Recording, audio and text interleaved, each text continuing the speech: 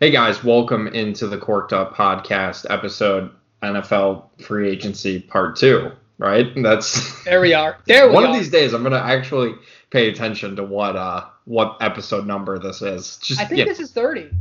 This is season 8, episode 3, and no one's paying attention anymore. You ever see that on YouTube, how they do that? Some of those YouTube shows, they do like they have seasons and you're like, what you're just always on. So that's what we do, because we like to copy what everyone else does.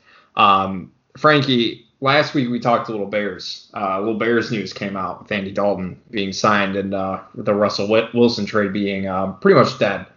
And we kind of teased a little bit that we were going to talk some winners and losers free agency, give the time, give the market some time to settle a little bit. And I feel like a lot of the bigger names have kind of been crossed off and kind of found homes. So I feel like now is a real good time to catch up with that. So Frank and I picked some winners. We picked some losers. So we're going to get into that today.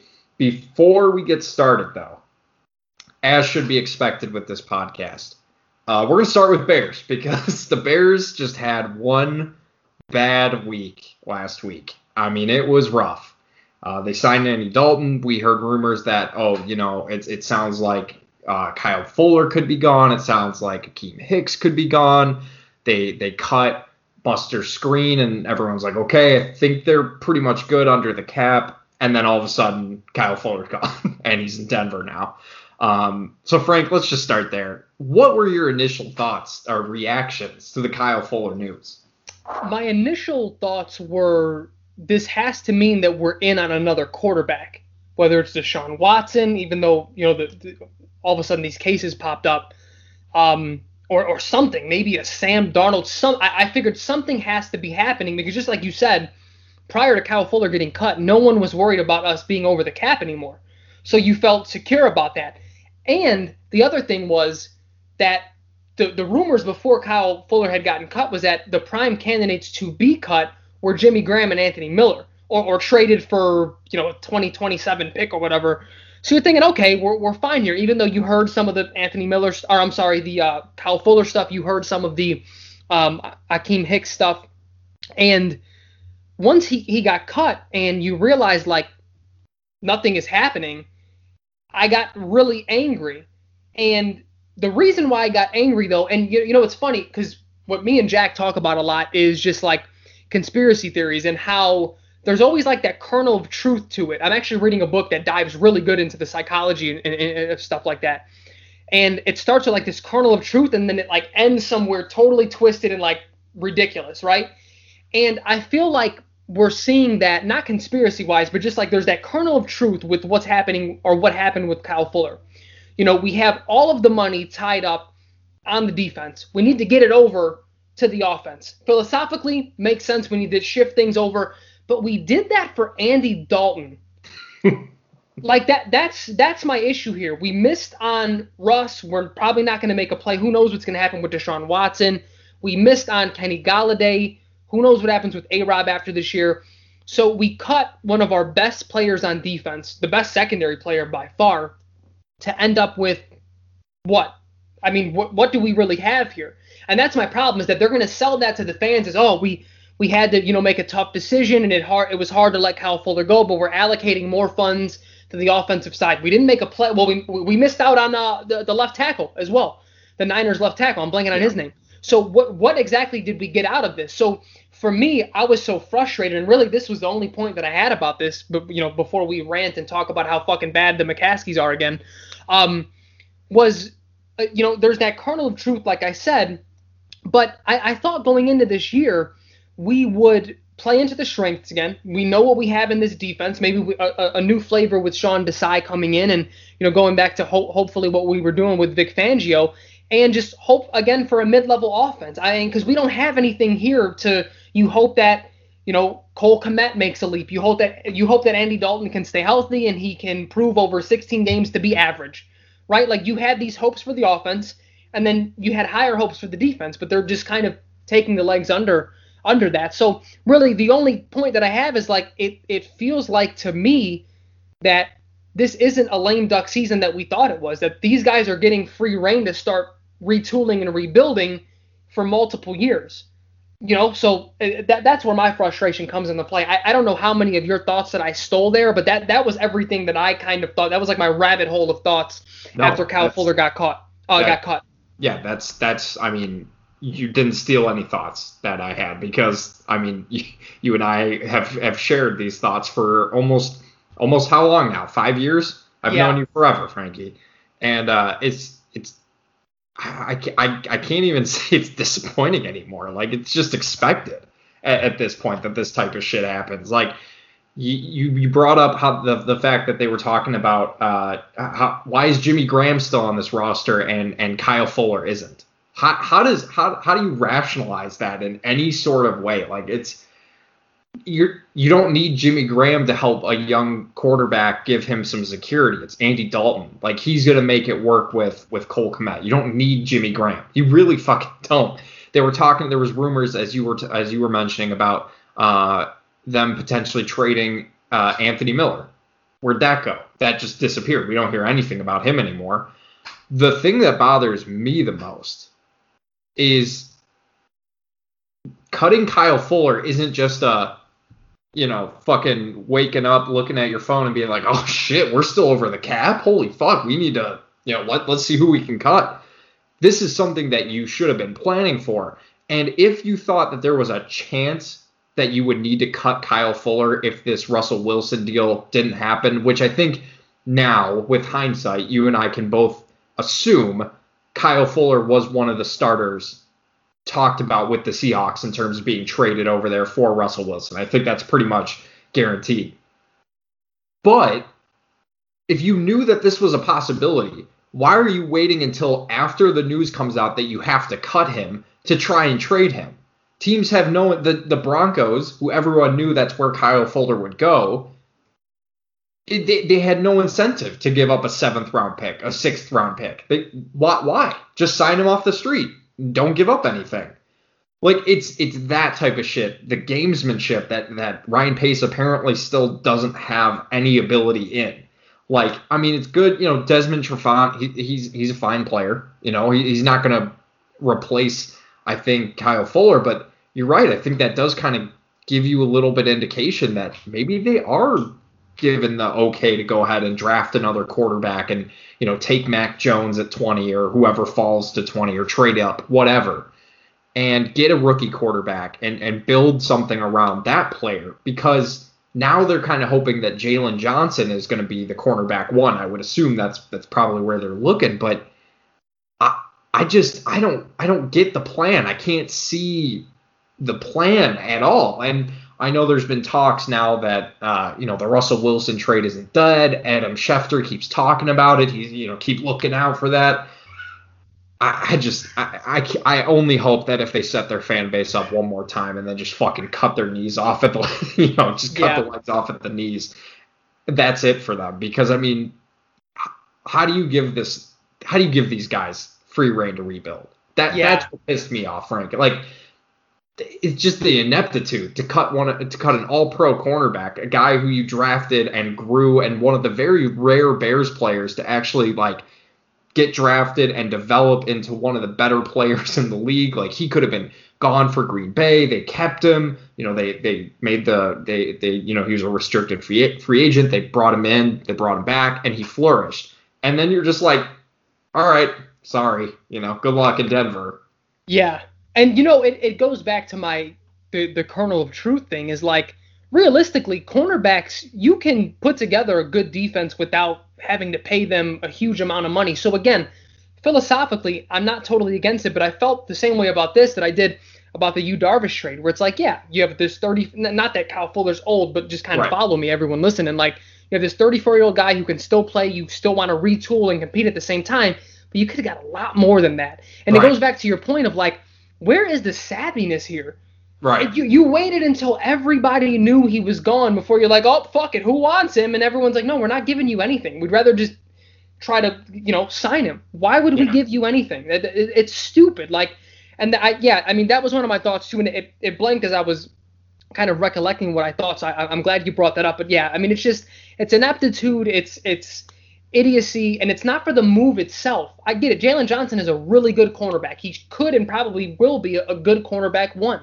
but you don't just let Kyle Fuller go for nothing. That's stupid. Right.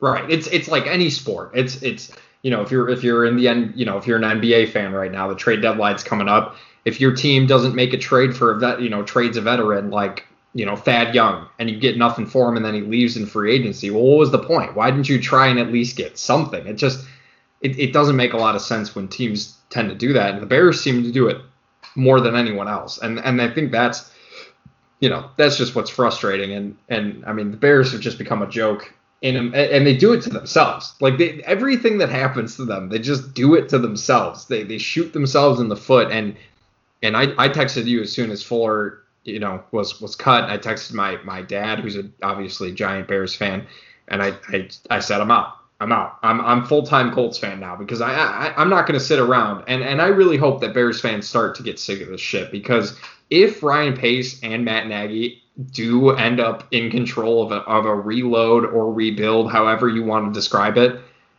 stop doing this to yourself.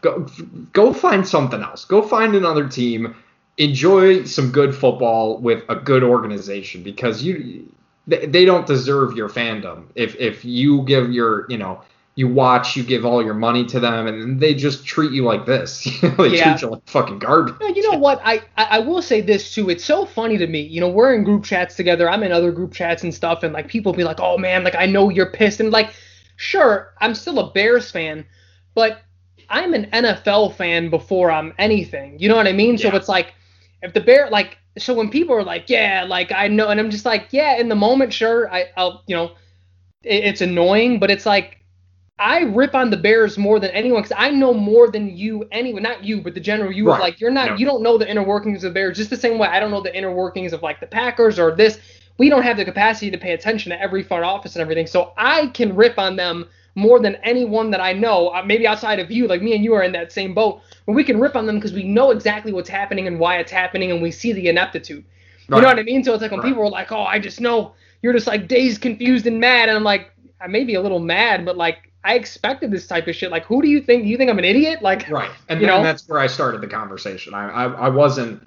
It wasn't stunning. I wasn't stunned. I expected this. Like, as soon as the Fuller news get, like, of course I'm mad because, like you were saying, your team, the team that you root for mainly, just got worse for no reason. Like, it's just it's incredible, and just the underlying threat that Ryan Pace is going to have another chance to miss on another QB in the draft. Like, it's just poetic justice if that happens. How much more, and then we can get into the winners and losers after this question. How much more pissed will you be if the Bears draft a cornerback in the first 2 rounds? I would be breath. The breath was all. That's all you need. Let's just leave it there. Let's move on. Because all right. Well, because the thing is like, if they draft any other player outside, like if they draft a corner and all the top, like if Kyle Trask is the only quarterback sitting there, I'm not going to be like, I'm not going to feel any sort of way. I'm going to be like, okay, yeah, sure.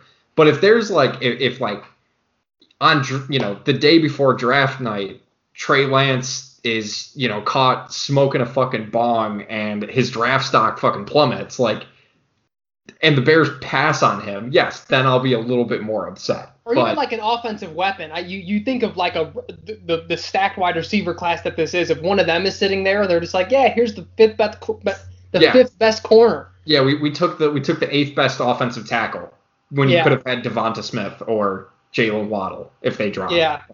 No, I'm not going to be pissed because I'm not a Bears fan anymore. I'm renouncing my Bears fandom. I'm full Colts now. Let's go Carson Wentz. All right, so let's talk some free agency, Frankie. Let's start with some winners. Let's start let's get back to a little bit more of a positive note on this podcast. Last week we were going to title our episode as the Patriots win free agency and everything else. So let's just start with them, Frank. What did the Patriots, what moves were some of your favorite moves with the Patriots? Obviously, they're, considered a clear winner. And again, I want to preface this with one thing before I turn it over to you, Frank. Every year in the NFL, there is a free agency winner where teams spend just a ton of money to get this guy and this guy and this guy. and it almost never works out. Like you saw that graphic where like the Browns and the Jaguars were like had spent the most money in free agency and their like records were fucking horrible. Like if any team can do it, it's the Patriots though, right? Can spend that money and turn things around. Yeah, no, 100%. So I just wanted to start there.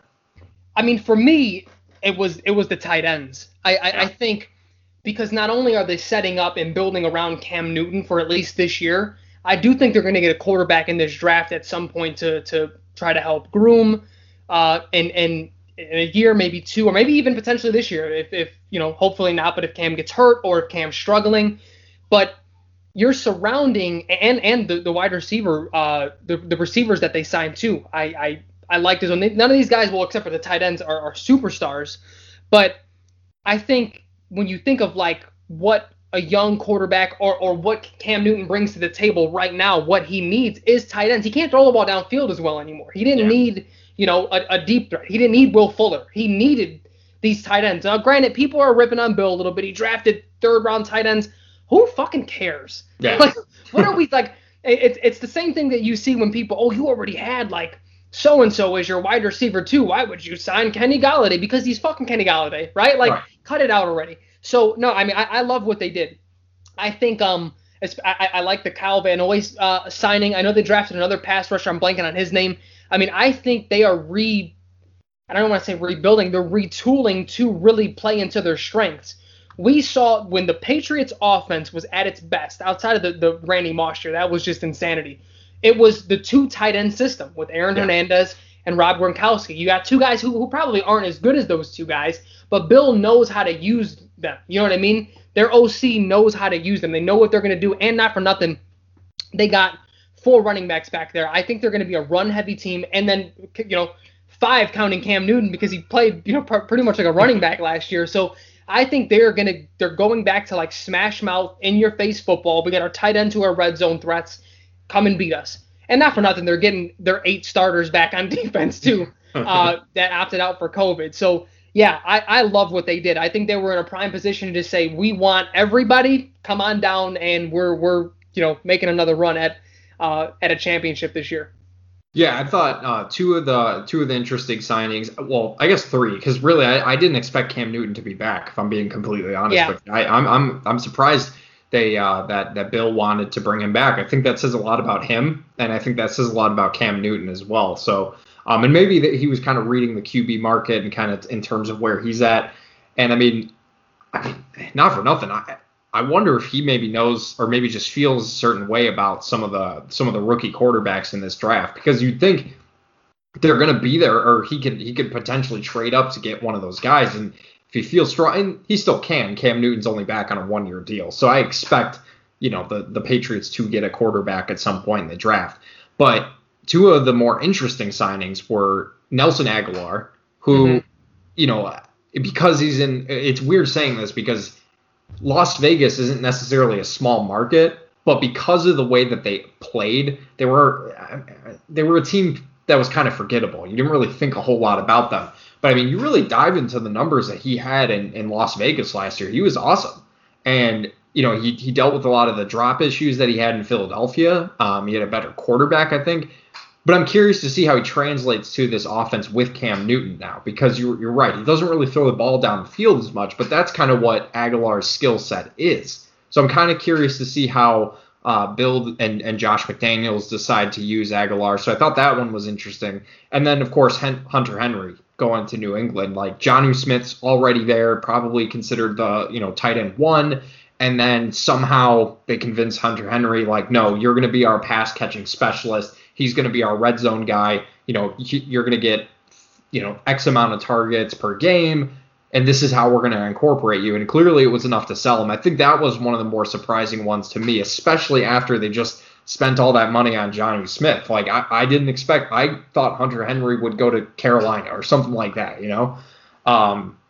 So clearly Hunter Henry believes in what this offense can be. So I'm very curious to see how this offense really translates with all these new pieces. It's the Patriots are going to be one of the more interesting teams to watch, and honestly, I'm kind of excited to see it, which I didn't think I'd say, but now I know it's fuck Tom Brady instead of the Patriots organization. I still hate Boston as a city. There's a bunch of scumbags, but regardless.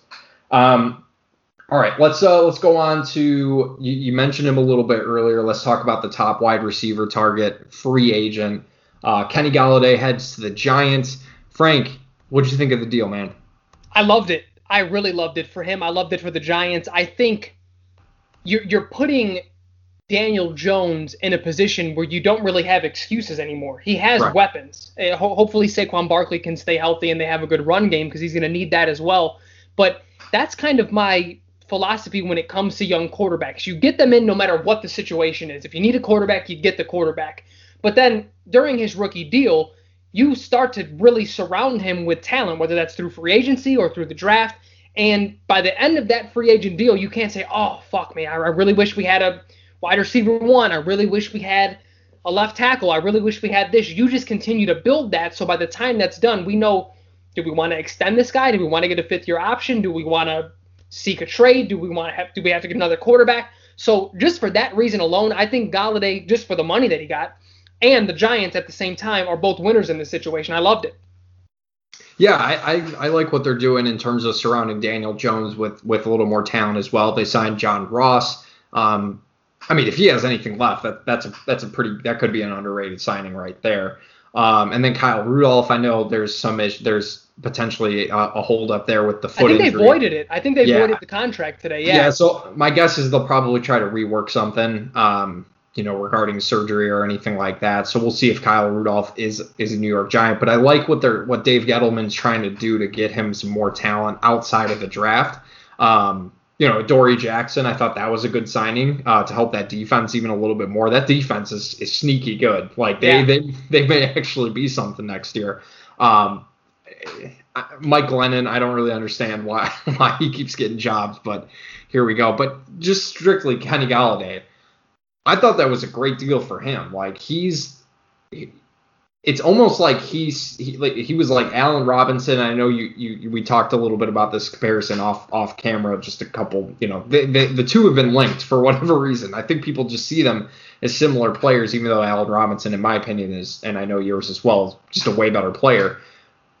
But the thing with him is he was injured last year, but the Giants weren't really scared off. Like the Bears were in on him with a 1-year deal. And that was interesting to see, I guess. And it sounds like it was a real thing. But Kenny Golladay, dude got $40 million guaranteed. Like, I would take that, like, if I'm him. So I don't know if it's necessarily a fit for the offense. I'm not sure if he necessarily thinks, oh, Daniel Jones is this great quarterback. This kind of feels like just one of those things where he took the best deal available and it ended up being, one of the better deals. So we'll see. And then we wanted to talk about a former Bears quarterback, Frankie. Do you wanna preface that a little bit? I don't know if we have to preface anything. You're talking about a guy who is one of the worst quarterbacks we ever had in franchise history, but that was only because he was our starter. Mitchell Trubisky signs with the Bills. And I love that situation for him. I really, really do. Yeah. I think, and me and you, I think, have even said this on the podcast, it's just come to a point where he's clearly not a starter. But I think this pretty immediately makes him the best backup in the league. If Josh Allen gets hurt or has to miss a couple of games, Mitch can come in and do a few things for a couple of games. Give him 3-4 games, after that, you may be in trouble. But even in that offense where they capitalize on the athleticism of Josh Allen, if Mitch has to get in there, I really think they can get a little bit more out of him than the Bears did, which obviously isn't saying too much. But just like you said with Mike Glennon, why is he in the league still? Why are people? I think we're going to be talking about Mitch Trubisky like that 10 years from now, 8 years from now. No, I'm serious. I really do think he's that type of player. He's going to be a really good backup. He's going to be one of those guys that you can plug him in. If he's hurt, maybe even just a bridge quarterback to the next rookie guy. He'll get 1-year deals every now and then to be the starter. Because he has the physical tools to do some things. And there may even be a coach that falls in love with him and thinks that they can fix him. I don't think he's going to be one of those guys that's immediately out of the league. And I thought him landing on his feet with the Bills was good for him. Even if he doesn't get playing time, just to be around, to be able to sit back for a year, consume things in a really, really good offense. And, not for nothing, the Bills got to really turn around Josh Allen. Like they know what they're doing, because Josh Allen was another, kind of a similar mold to Trubisky, a super raw prospect that, just turned it around, which is one of the few. When I hear raw and quarterback, I'm like, no, you're out, because it never turns around. But Josh Allen was one of the few. So this may be really good for him, and I think he's a winner for that. Yeah, I thought in terms of landing spots, that's the Bills are the best spot for Mitchell Trubisky in general, which is why he's considered a winner for both of us. Maybe not necessarily the Bills, because, it's just Mitch Trubisky, but for him specifically, if he's going to succeed, you're right. What better place to go than Buffalo, where, him and Josh Allen are essentially similar prospects. Like, maybe Josh Allen had a little bit higher of a ceiling, which is kind of crazy to say, because I think people saw Mitch with a similar type ceiling. They have, similar skills. I do think Josh Allen is, a better arm and a little bit more ability to read a defense, but that's something he'll learn. He learned in Buffalo, obviously. And I think the offensive coordinator for Buffalo is going to be a great fit for Mitch to really be able, and we'll see, because Mitch Trubisky, he will play at some point this year. I believe, whether it's at the end of the year where the Bills are, 14-2 or some, shit like that, and they just, want to get some rest. I think we'll see Mitch again, and it'll be curious to see if it was really Matt Nagy and his just, his inability to coach Mitch Trubisky, or if it's just Mitch isn't that good of a quarterback. I think we'll really get a chance to see a little bit more. And to that, before we move on, to everyone on Twitter who's like making tribute videos and like, oh, we're losing the best cut it the fuck out. Because like, to your second point, Jack, like, and you're just a nicer person than I am, and I can't let shit like this go. Nagy is not a very good play caller. We know that. Right. But Deshaun Watson has been fucking sabotaged his whole time in Houston, and he's still I'm like, the older I get and the more evidence that I have that if you're a good player, you're going to perform kind of no matter what.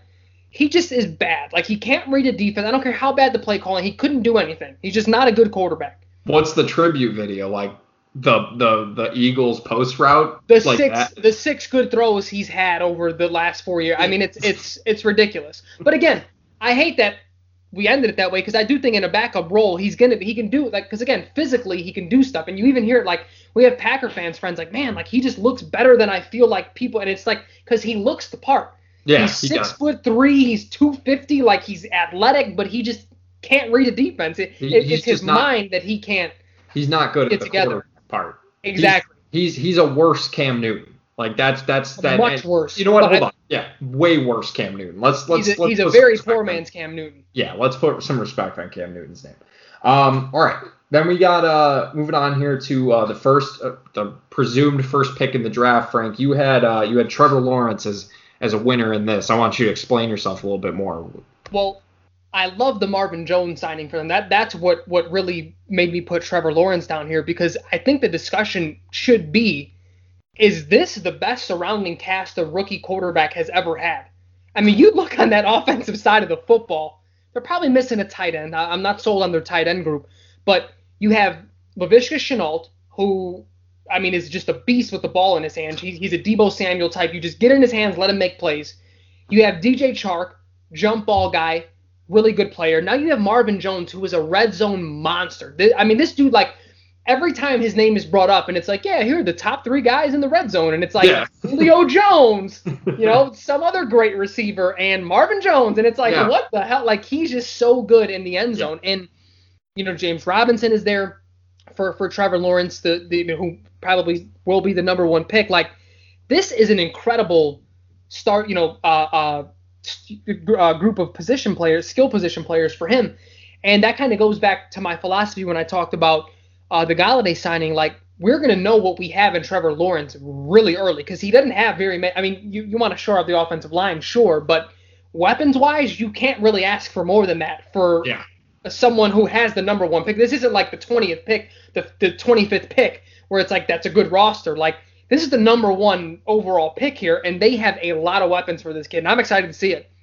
Yeah, and just as we were talking about the best QB2, potentially like Mitch Trubisky being the best backup quarterback, Carlos Hyde, I mean, coming in signing a 2-year, $6 million, like they got him cheap. That's a great kind of, not even change of pace, because I mean it really is kind of the similar running backs, James Robinson and Carlos Hyde. I think that's a perfect backup for him.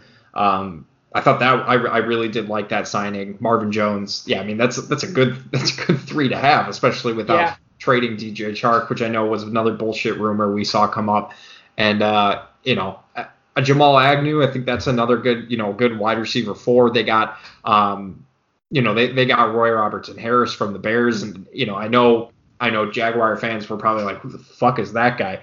When you see him play, you'll love him. Trust me, he's a very good player. I was actually disappointed to see the Bears let him go. And then Shaq Griffin, like they shoring up their cornerback position as well. This Jaguars team might be pretty good. The one reason I would have some kind of like nervousness if I'm a Jaguars fan is the fact that your head coach is Urban Meyer. Like this all sounds great. But, man, this just has the recipe of having, a solid roster with just the wrong head coach. And I'm not saying Urban Meyer can't succeed at the NFL level. We just don't know. We don't know that this is going to work out. That's my one hang up with this team. I'm excited to see how they play. I think Trevor Lawrence is going to, like you said, I think he's this is the complete opposite of Andrew Luck going into the Colts, where they had fucking nothing and they had to draft everything, and it ended up working out pretty well. But I think this is a great situation for him to fall into. Whereas, like, if you're, Zach Wilson and you go to the Jets, I mean, it's like the complete fucking opposite. We'll get to them in a little bit. Another team you wanted to talk about, Frank, the next stop on the Ryan Fitzpatrick train, the Washington football team. Frankie, why'd you have them as a winner? I mean, just because of how good their defense is, and that offense just did a disservice to them last year. And when you think about some of the most dreadful offenses to watch last year, Washington and Chicago were on the top of that list. Quarters, games at a time where you can't move the ball. It's just terrible. But the defense just keeps them in the game. And Fitzpatrick is just fun, man. Like, that was what when we talked about the Bears quarterback search, sure, let's get Deshaun Watson, let's get Russell Wilson. But, like, would I be mad at, like, Jameis Winston? Just be fun. Just air it out 50 times a game. Fuck it. Like, give us some fun in our life. Like, even if we win 6 games with Jameis and he throws for 5,000 yards, let's just have some fun. And that's what Ryan Fitzpatrick presents. Like, and the biggest winner, the reason why I jotted them down, though, is Terry McLaurin. I truly believe, early prediction time, if he stays healthy, that kid is a top 5 fantasy receiver next year. I mean, the kid has talent, man. I like him. I like him a ton, and he has someone who can really deliver him the ball. As the person who has Terry McLaurin in our league, it makes me very happy to hear that. And the other one that I did not jot down that I just thought of, and I should have, is Antonio Gibson. Yeah. I think that helps him a ton as well. Yeah, and them getting Curtis Samuel was an underrated signing in my opinion. Yep. I think that's something just like you said, like Curtis Samuel isn't going to be a top 10 receiver, but he's going to help give that offense a little bit different flavor. And like what you were saying to Ryan Fitzpatrick, man, like it's not even just fun on the field, but just like personality. Yeah. Like fucking Ryan Pace, Matt Nagy, like they're just two of the most bland, and I didn't expect that from Matt Nagy. Like when he was first introduced, he's throwing out the T formation. I'm like, this dude fucking gets it. He's throwing out he's calling the fridge formation. He has Akeem Hicks running for touchdowns. He's putting Eddie Jackson on offense. Like he's having some fun. Touchdown. Yeah, and then whatever happened, he got fucking neutered or something like that. Like there's just no person. I mean, you watch that Andy Dalton press conference, and my God, could you have predicted it second by second? Like it's just so boring. But Ryan Fitzpatrick, man, like he has fun. He's a character, and the Bears he stole Deshaun Jackson's chain and coat. Yeah, man. Like, and I think that's why people like Akeem Hicks and over honestly Khalil Mack, because Akeem Hicks gives you something. He has fun with it, right? Cordero Patterson's become a Bears fan favorite because he doesn't just do things by the book. He's just not boring. And I think that's why a lot of people liked Kyle Long. honestly, and maybe even to a certain point we're annoyed with Jay Cutler because it was different. It was just the Bears don't really do that. I would have loved Ryan Fitzpatrick on a 1-year deal for $10 million over what they gave Andy Dalton. I think that's a completely different conversation. Is Ryan Fitzpatrick that much better of a quarterback? No. We've seen that Fitzpatrick isn't necessarily a starter, but he's just a guy who just wins games. Like, it's frustrating, man. But yeah, good for Washington. I think, whatever rookie goes to that situation is honestly, they're going to be in a pretty similar situation to Jacksonville. Like, honestly, there's you can see that offense develop. I think there's something there to it. And then we did want to talk a little about Denver. Nothing too crazy. Obviously getting Kyle Fuller for cheap. How is that not an automatic win, Frankie? Yeah, no, that's a huge win for them. And honestly, it's hopefully he can stay healthy and get a bigger deal after this year. But that's kind of a loss for Fuller. He took a really big pay cut. Yeah. To go there. But I think I'm sure he had, I haven't seen any rumors or anything. I'm sure he had other offers, but he just wanted to go back with Fangio, which I completely understand. Yeah, I mean, they signed Justin Simmons, who's, one of the best safeties in the league. So Denver's really shoring up that defense. I want to see what they do at quarterback because I think that will really determine how their season goes. Yeah. I don't see it with Drew Lock. But and I also just feel like they're one of those franchises. I know they've made sort of like the Chicago Bulls trade where it's like, yeah, Elway really isn't doing it anymore, but he kind of is. Like, yeah. You know what I mean? Like, he can't get it right. He got Peyton Manning and that, but it was Peyton fucking Manning. And you know what I mean? Like, he drafted Paxton Lynch and I mean, yeah, it's Is Paxton Lynch in the league anymore? I don't think so, no. I don't think so either, right? Like, yeah, I mean, it's his. You're right. Their season's really going to depend on what they do at quarterback. If Peyton Manning had gone to San Francisco, they would have won 3 Super Bowls, and we would never be talking about the Denver Broncos again. Let's stop. Yeah, no, you're right. And then a winner I threw on there because I thought, not necessarily his team because I think they may be losers because of this, but fucking Corey Davis, man, cashing out 3-year deal, $37 million contract, like. That's getting it done for a guy who really didn't do anything until last year, where he was the wide receiver too. Like that's a good deal for him, man. What did you think of that deal, Frankie? I know. I shared the exact same sentiment. For him, he is an absolute winner to get that deal. I do not like it for the team. I don't think he's going to live up. And it's just one of those things where, I've got to really see him grow because I started Dynasty football his rookie year, so he's a top 5 pick. You're like, damn, like this kid, he's getting drafted early in drafts and shit, and you're like, man, like this kid's going to be really good, and he doesn't. After a little while, like once you show me who you are, I just believe it. I get he had a solid year, but I think quite a few receivers flourish in that role with the Titans just because they have such a good system, Yeah. And I just don't. Yeah, I agree with you. Well, and there's definitely something to, and granted, the Titans probably, cap wise, probably couldn't afford $37.5 million. It's good for Corey Davis. Go get your money, but I think there is something there that they just let him go, right? And they let Jonnu Smith go. They probably just believe in their, Arthur Smith probably believes in those offense more necessarily than the types of players he was letting go. Keelan Cole is a good signing for the Jets. 1-year deal for $5.5 million. That might actually end up working out better for the Jets than Corey Davis, man. So, but good for Corey Davis. Let's throw some respect on him getting money. And I mean, not for nothing, that little wide receiver trio isn't bad. Denzel Mims, Keelan Cole. Now, granted, it's going to depend on who they get at quarterback, or if it's Darnold, then he can take a step, whatever it is. But that's not the worst receiving core I've ever seen. No. And then we got Pat Mahomes as a winner, Frank. I mean, I know what you're thinking. Pat Mahomes lost in the Super Bowl. How could he be a winner? No. Listen, the Chiefs do what they need to do to get him some fucking help, and it's nice to see a franchise actually care about the quarterback position. Joe Thuney getting him as like the highest paid guard in fucking history until obviously, my guy has to get his contract, Quentin Nelson, and then bringing Kyle Long out of retirement on a 1-year deal, $1.5 million.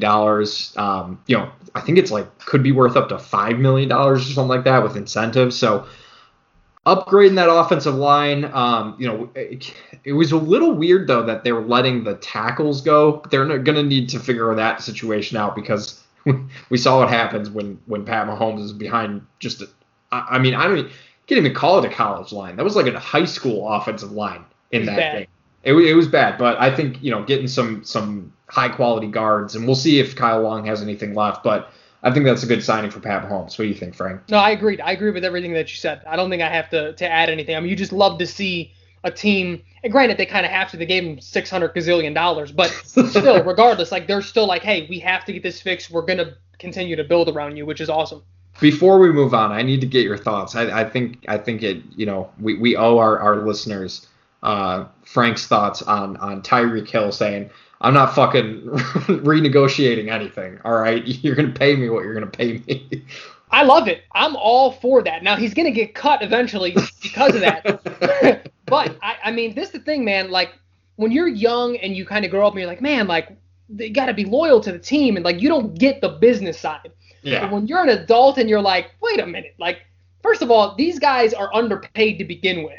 Like the billionaire owners are making a fucking gazillion dollars every single year, and they're like, here's a few million, here's 10 million for your troubles. And like, granted, it's a lot of money to us, but the money that these guys are bringing in, they deserve a lot more. So I'm all for that. I love it. Do your thing, and hopefully, to be honest, I would hope that one day, specifically for the NFL, we can get fully guaranteed contracts. Like this is the toughest sport in terms of physicality. So many injuries happen. These guys got to get paid, man. Yeah. It's so hopefully more people with that mindset get it to go that way, which we're nowhere near, but maybe he's the first domino.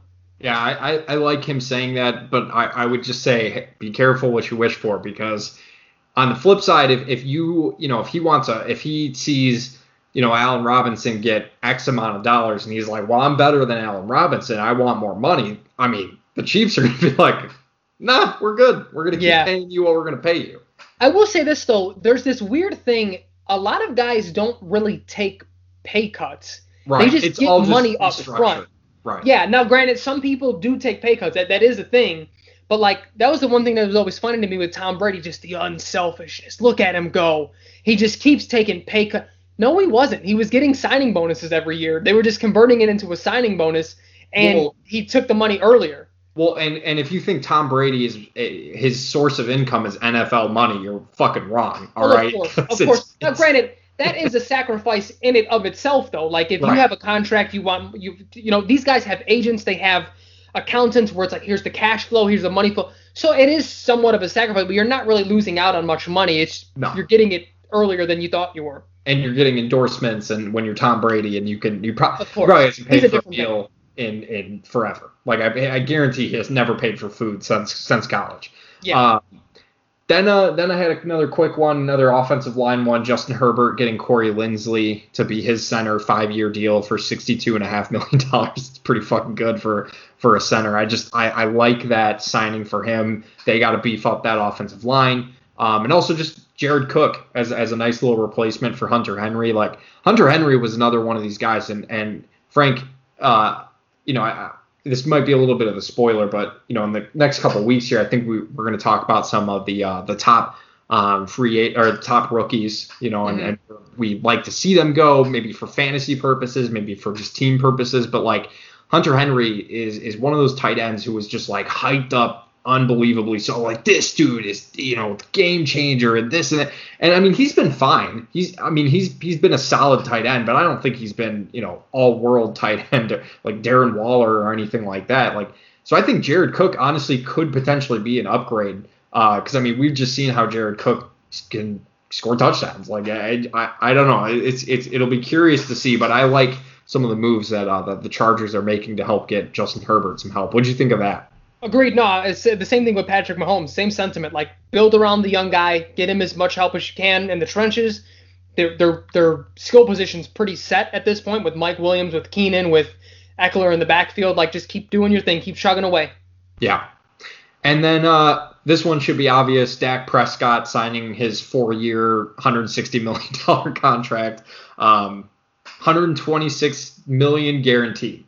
That's getting it done. That's nothing more to say. What winner? Applaud that man. The one thing that I will say, I love that him getting hurt only boosted his value because they just realized that they fucking needed him. And who's the man that made him look that much better? The Bears starting quarterback, baby. Let's go.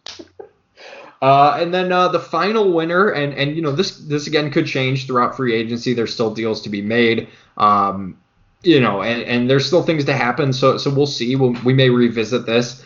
The two Aarons in Green Bay, Aaron Rodgers, Aaron Jones. Just Aaron Jones re-signing a 4-year deal. We thought he was as good as gone. He's in Miami. He's going to start there. Nope, he's right back with Green Bay. And, you know, we saw Aaron Rodgers saying he wants a commitment from the Packers. I think this is a step to doing that. Like, not just letting a running back walk, but retaining a guy you know works in the offense, you know has a good relationship with your quarterback, not just being like, well, you know, we have A.J. Dillon, it'll be fine. Let's just go with that. No. Keep your game-changing running back and you know, roll it back out. So I would say the two Aarons in Green Bay were a definite winner from that. I agree. And off that, maybe we can transition to losers. I don't think we jotted him down, but A.J. Dillon is a major loser there. Because he's not going to get – I mean, Aaron Jones is just, you know, he's a phenomenal player, man. He's a 3-down guy. Where do you fit – A.J. Dillon is like – is he going to be a short yardage guy? Like, yeah. He just doesn't really fit. A.J. Dillon, well, the draft never made sense regardless. Of course. But also Jamal Williams because he had to leave and go to Detroit. I mean, you're a loser if you have to do that regardless. So, yeah, I think the Aaron Jones is a winner, but yeah, definitely A.J. Dillon, clear loser. Two last ones, real quick ones I want to mention because these were a little bit more recent. I guess the Steelers' offense it kind of wins with Juju Smith-Schuster getting to come back on a pretty cheap deal. Whoever the quarterback is there, we'll see if Ben actually makes it to the opening day. But yeah, I think just having a talented receiver back he spurned the Ravens. He chose the Steelers over the Chiefs, which I thought was kind of interesting. Like, I don't know. I think that was a good re-signing. And then the last one for me, Carson Wentz is a winner, not only because he gets to go to the Colts out of Philadelphia, he's back with Frank Reich, yada, yada, yada, but the re-signing of Marlon Mack. Now, you can say, oh, well, I think that hurts, Jonathan Taylor. I think that hurts Nyheim Hines. No. We've seen this offense work with these types of players in it already.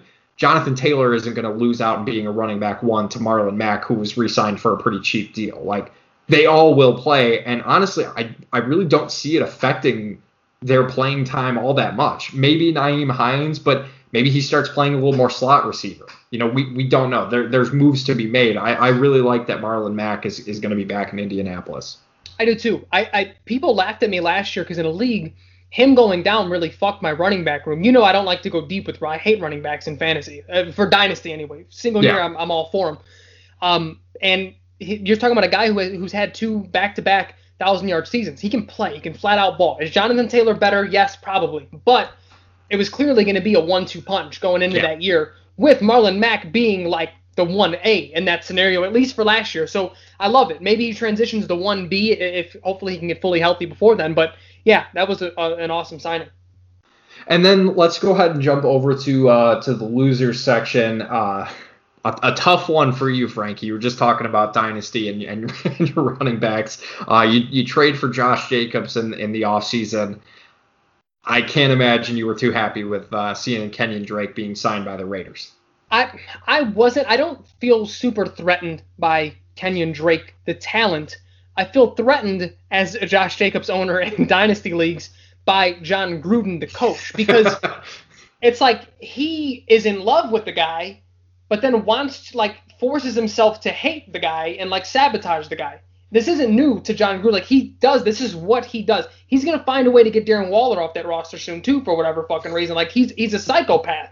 I don't know what's wrong with this guy. No, it's not to say Josh Jacobs is a top 5 guy, but he's a good running back. Just keep it going. What are we doing here?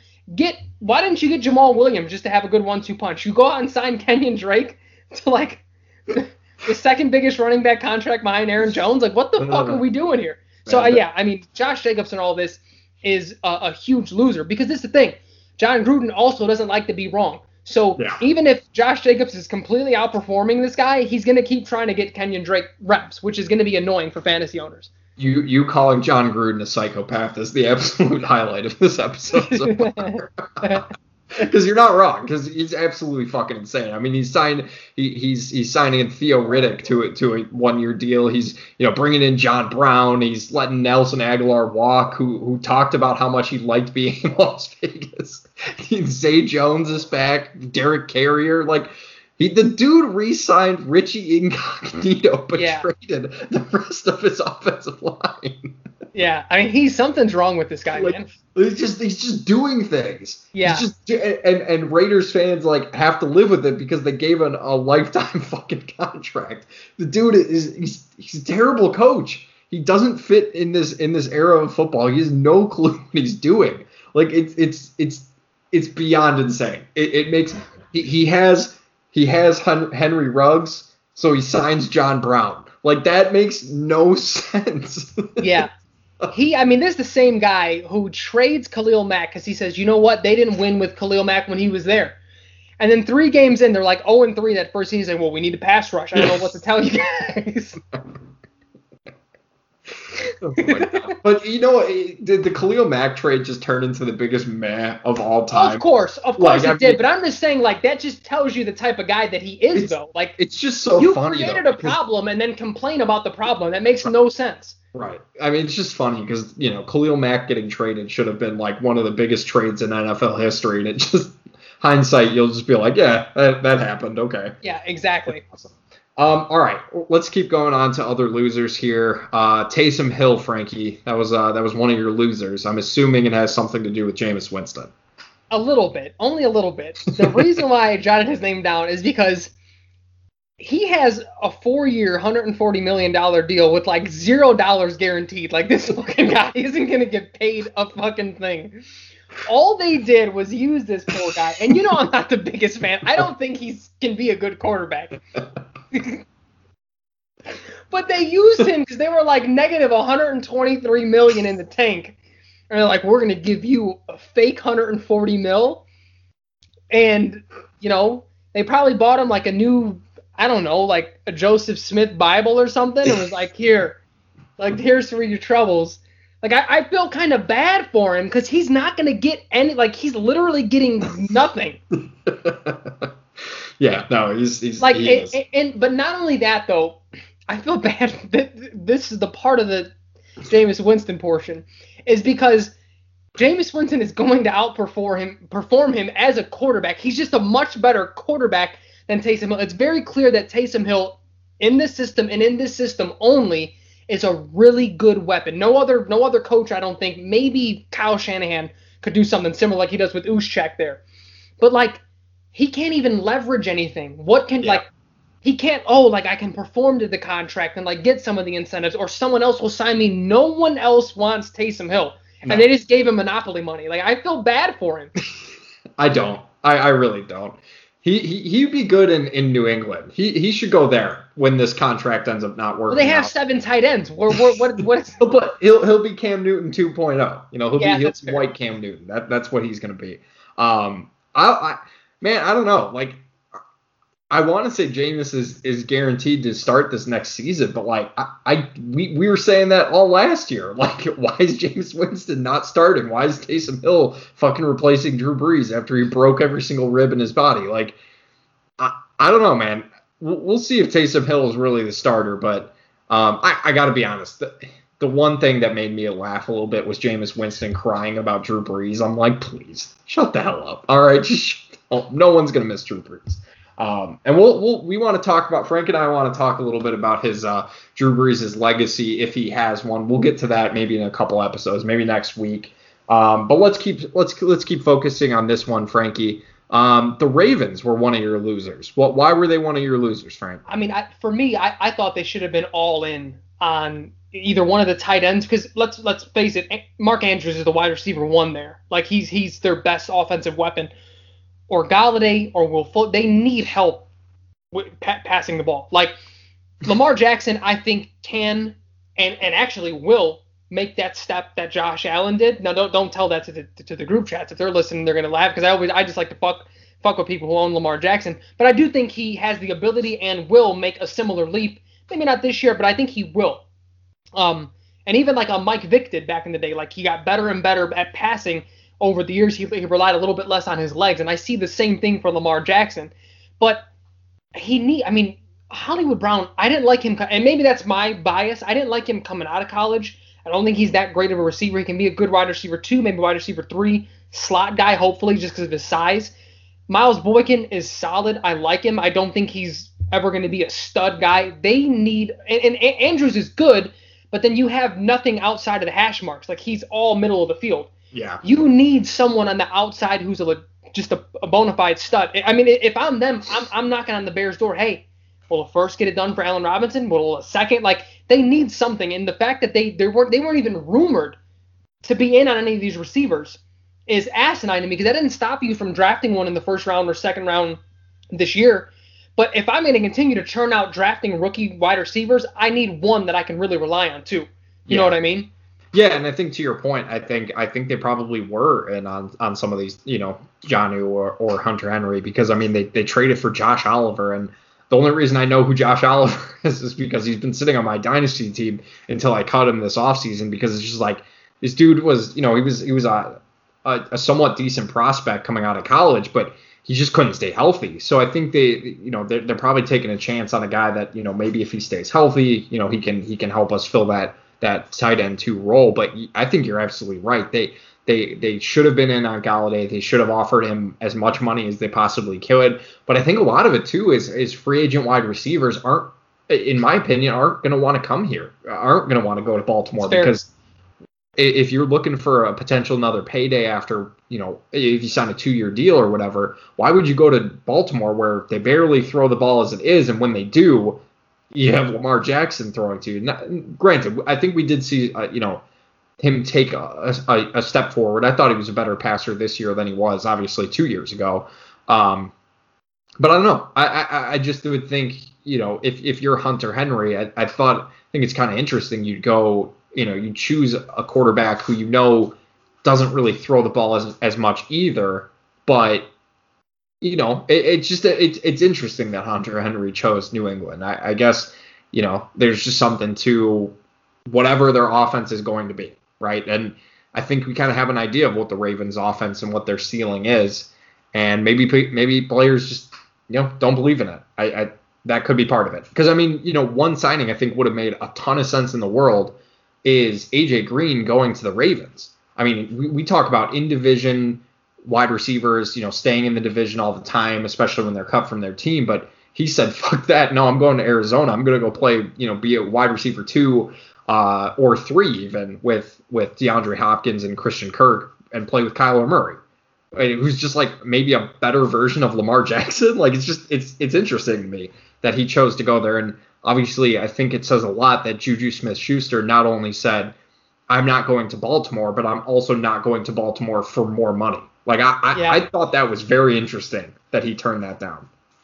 I agree. And I think in all of that, whatever it is, whether it was the pitch, whether it's just what they have going on right now, it's still on you. It's the same way with the, people, talk about the Bears. Oh, well, they tried. I don't give a fuck if they tried. Like, it's something, you're doing something wrong if you're trying your hardest and it's not working out. That's just the way business works. Point blank, period. Another loser I think we wanted to talk about was, who else but the Bears? And Frank, was there anything we haven't talked about today that I was just going to say, I think we covered it all. They're stuck in mediocrity if we're lucky, they're really bad next year, but I just don't see that. It's the same bullshit. Yeah. Yeah, I think one last thing we can talk about here, and then we'll wrap it up today. For this episode. And like I said, I think next week we may do some draft stuff. I know I've been getting asked a lot about potentially talking about rookies and, where we see them going, or, what just would be a cool fit for fantasy purposes. So we're not going to do, and I'm just going to say now, we're not going to do, 1 through 32 NFL draft. I don't, Frank and I don't care that much about defensive players or offensive linemen. We could read you guys a mock draft, but I don't think you want that. I'd rather talk about, the top offensive prospects, Jamar Chase, Jalen Waddle, if we think Devonta Smith could, survive in the NFL at 170. Apparently, Rondale Moore being 5'3", we'll see if that actually turns into anything. So there's definitely some stuff to talk about. So we may get to that next week. But Frank, let's finish up here. And just losers. The final loser that I have for today is Deshaun Watson / Houston Texans, because there is no clear winner in this whole situation. And whether it is the Texans, there's been some thoughts out there, and obviously having 14 people say that you've been up to some pretty fucking shady shit. If it ends up being true, fuck Deshaun Watson. If it ends up not being, we'll see. What are your thoughts on the situation? We don't have to get too much into it, but yeah. I mean, there's no winner out of this, right? Yeah. I mean, for me, and again, just generally speaking, when it comes to any sort of sexual assault, especially when you lapse that time where there's DNA evidence and such, it's such a tough conversation, right? So yeah. We don't have to dive into the weeds of that. But the way I see it with this situation is that there's really only two things that happen here. Or is one, he did not do it, and the Texans are trying to sabotage him. Now, what they get to gain from that, there's a million, theories as to why they would want to do that. But number two is that he actually did do it, and the Texans suppressed this. But now that he wants out, they're bringing it to the forefront. So yeah. To me, in both scenarios, the Houston Texans organization are just complete pieces of shit. And only one of these scenarios, Deshaun Watson, is a piece of shit, yeah. Right? So it's like, regardless, this organization has failed. Because if he did do this, it all just didn't sprout out right now, in my opinion. I'm only speaking for me. It's insane that, 16, I think 14 or 16, whatever the number is now, that would have said it didn't all just happen right when he said he wants out of Houston. That's the timing of that is just crazy to me. And that's why I say those are kind of the two scenarios. So if the Texans suppress that, you are accomplices in what happened. Yeah. But then you're even a bigger piece of shit if he didn't do it, and you're paying people because he likes to go to massage parlors, and you're doing, because there's that portion too that is a possibility. I don't know which one it is. I'm not picking a side here. I'm just saying those are, in my logical brain, that's kind of where I've landed with where that can go. Yeah, and we'll just have to see, because obviously you and I don't have any inside information or anything like that. Right, we'll just kind of have to wait and see. But yeah, I just think the whole situation is a terrible look, regardless one way or the other. So yeah, the Texans and Deshaun Watson as losers as well. So like I said, that wraps up this edition of the Corked Up Podcast. We appreciate you guys listening as always. We may talk some basketball next week with the trade deadline being this week. We may kind of see, if the Bulls did anything. We definitely want to make sure we get into that, potentially if there's anything worth talking about. And then, I know eventually we'll get to baseball. I promise. I know people just fucking knocking down my front door, begging me to talk about baseball, but no, we're not going to do that. All right. Because the next time because every time Frank and I plan a Cubs or Sox podcast, fucking the Bears decide to make the most terrible decision they could. So we're going to stop doing that. All right. It'll happen when it happens. That's what I'm saying, Frankie. Yeah, I'm right there with you. But just going into the season as a Cubs fan, I don't even know what to it's just been such a disappointing. They're losers too. They're on our losers for free agency, just because. And one last time, the Bears are losers. They are losers. Yeah, losers. Exactly. Not the TV stuff.